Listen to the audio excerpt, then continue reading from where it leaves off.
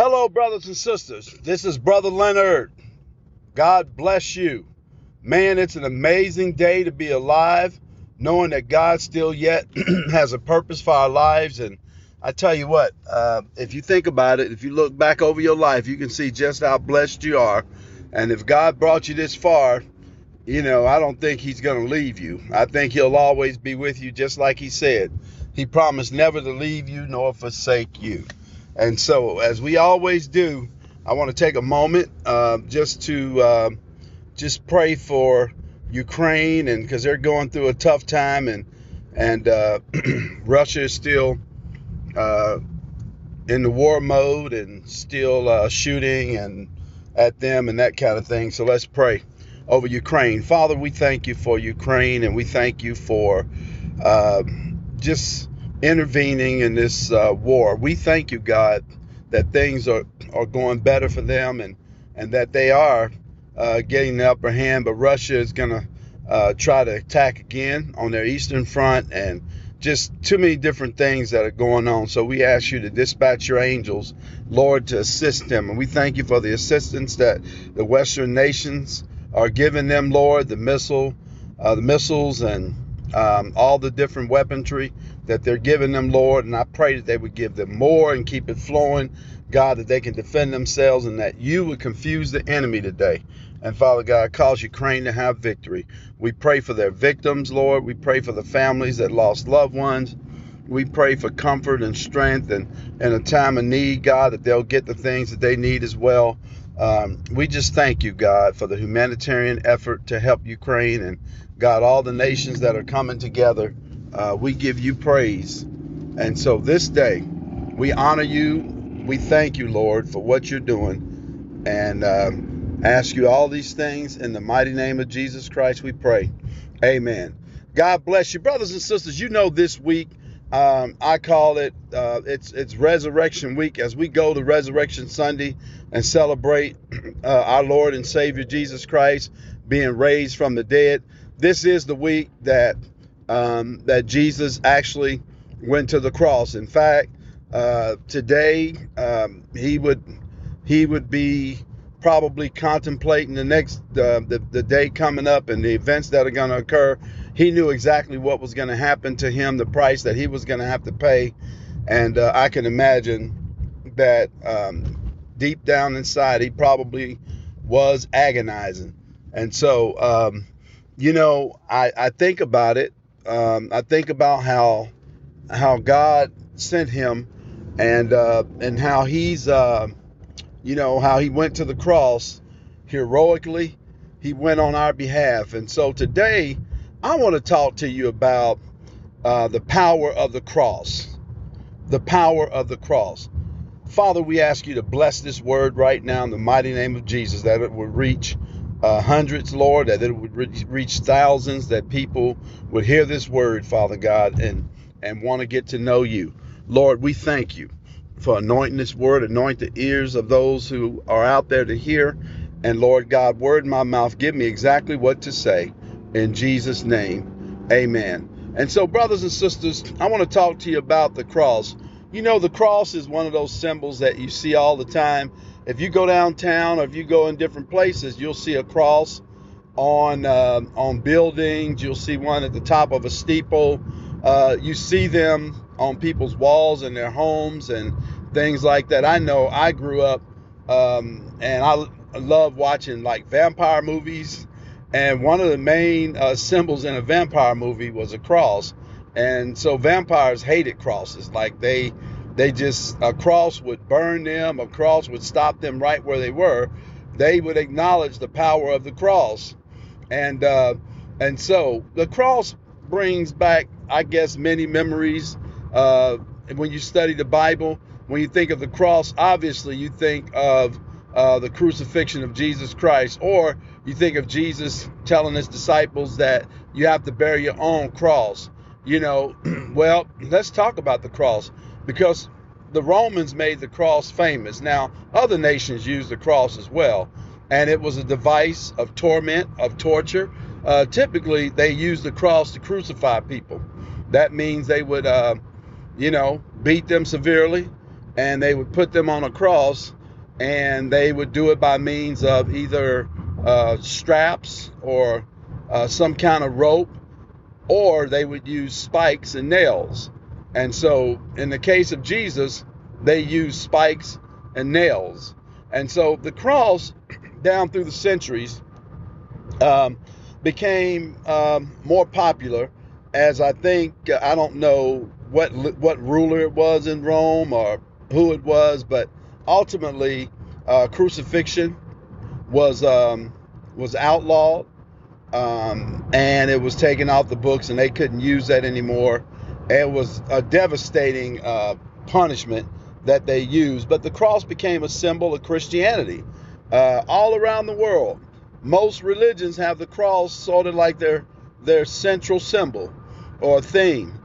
You can go in any church and you're going to see the cross somewhere, maybe down by the communion tables, or maybe you'll see it on the wall or on the front of the building, outside of the building, next to the name. You will see the cross. Everyone recognized the power of the cross, but the cross didn't have any power until Jesus was crucified. The Romans would use it as a deterrent to people's uprising because Rome occupied Jerusalem. And so anybody who would rebel, they would crucify. If they broke the law, a lot of times they would crucify. The two thieves that were with Jesus were being crucified. And so they would use that cross as a tormenting device. And it did torment.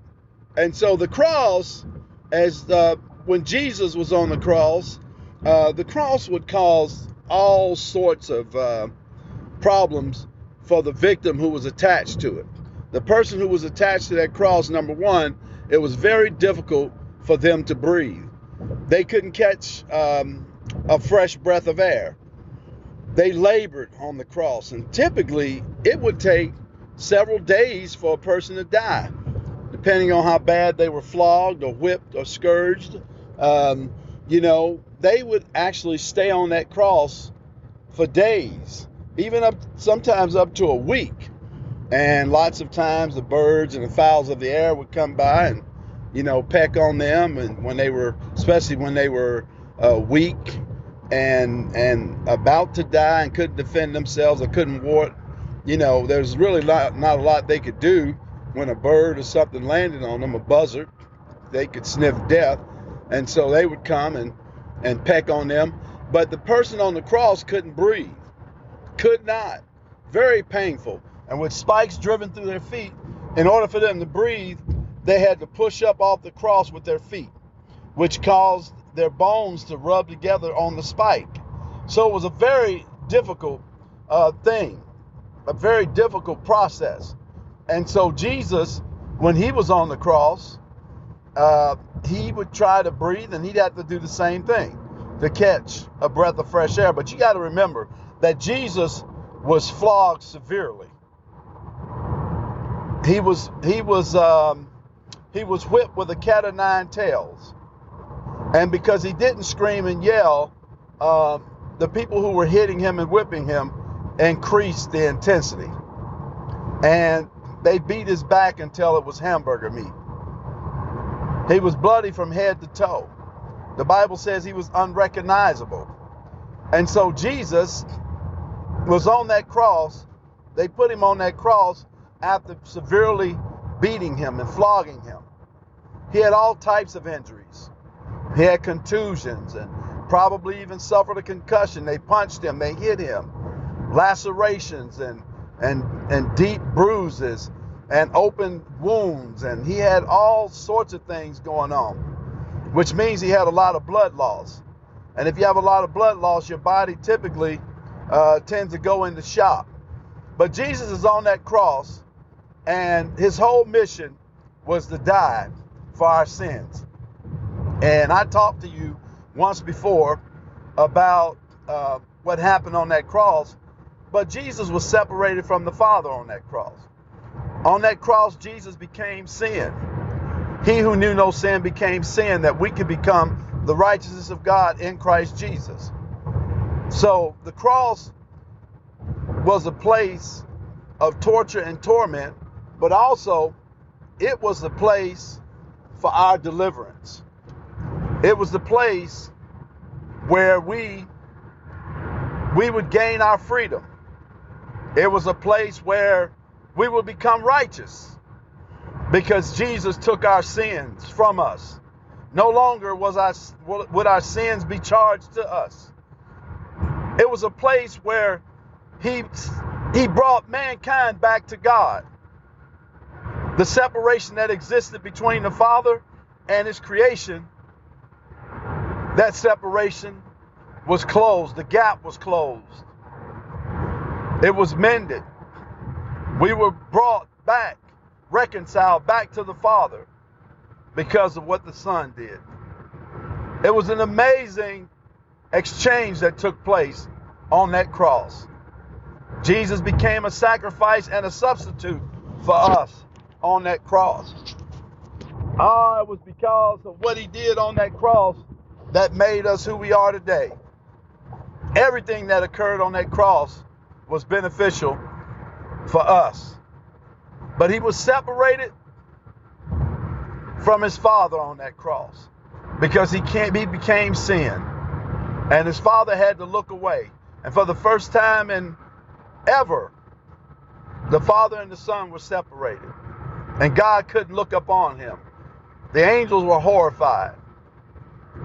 Hell was happy, excited. They thought they had him. But I'm going to tell you something.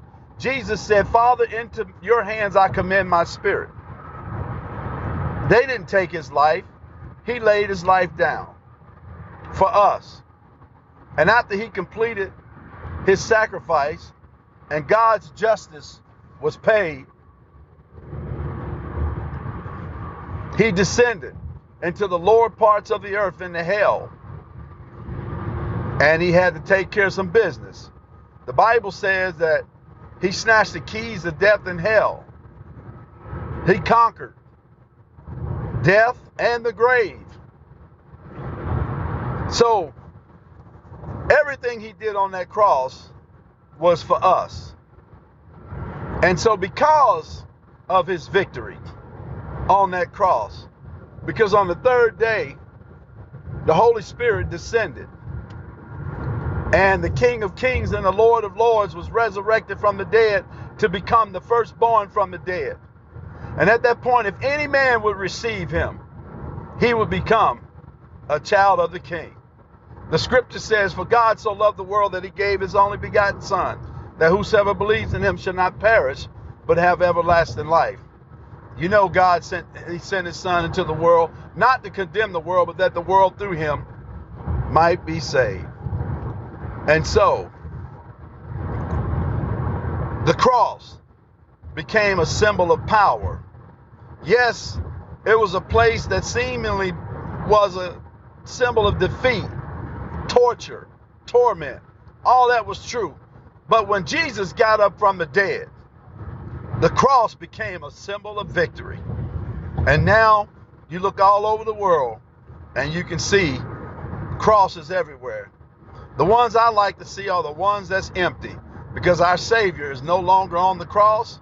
He is alive and well, sitting on the right hand of the Father, interceding for the people of God. But remember this, we should have been on that cross. We should have been the ones who died and paid the price for our sins. We should have been the ones to bust hell wide open.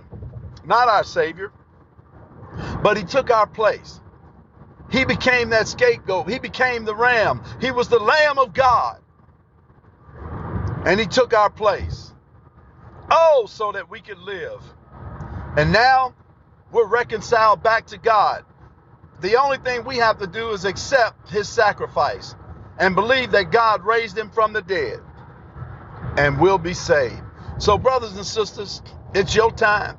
If you've never accepted Jesus as your Lord and Savior, this is the day. Let's get this thing right. Say, Lord Jesus, I come to you right now, and I'm a sinner, and I want to be saved. I repent of my sins, and I accept you as my Lord and Savior. I believe that you died for my sins, and I believe that God raised you from the dead. And Lord Jesus, I receive you now as my Lord and as my Savior.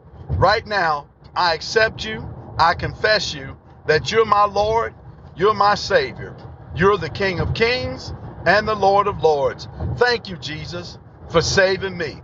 Brothers and sisters, if you prayed that prayer, you're now a child of God. You've been born again. The Bible says, if any man be in Christ, he's a new creation. Old things have passed away, and behold, all things have become new. You're new right now. You're God's child. You've been accepted in the beloved. And so this time, you need to find you a good Bible-believing church. Get you a good Bible. And it's time for you to get to work finding out more about your Lord and Savior. Brothers and sisters, God bless you. Let's continue to keep Ukraine in prayer, the Ukrainian people in prayer, and continue to bless the Lord and give thanks. Man, He's still got a plan for your life.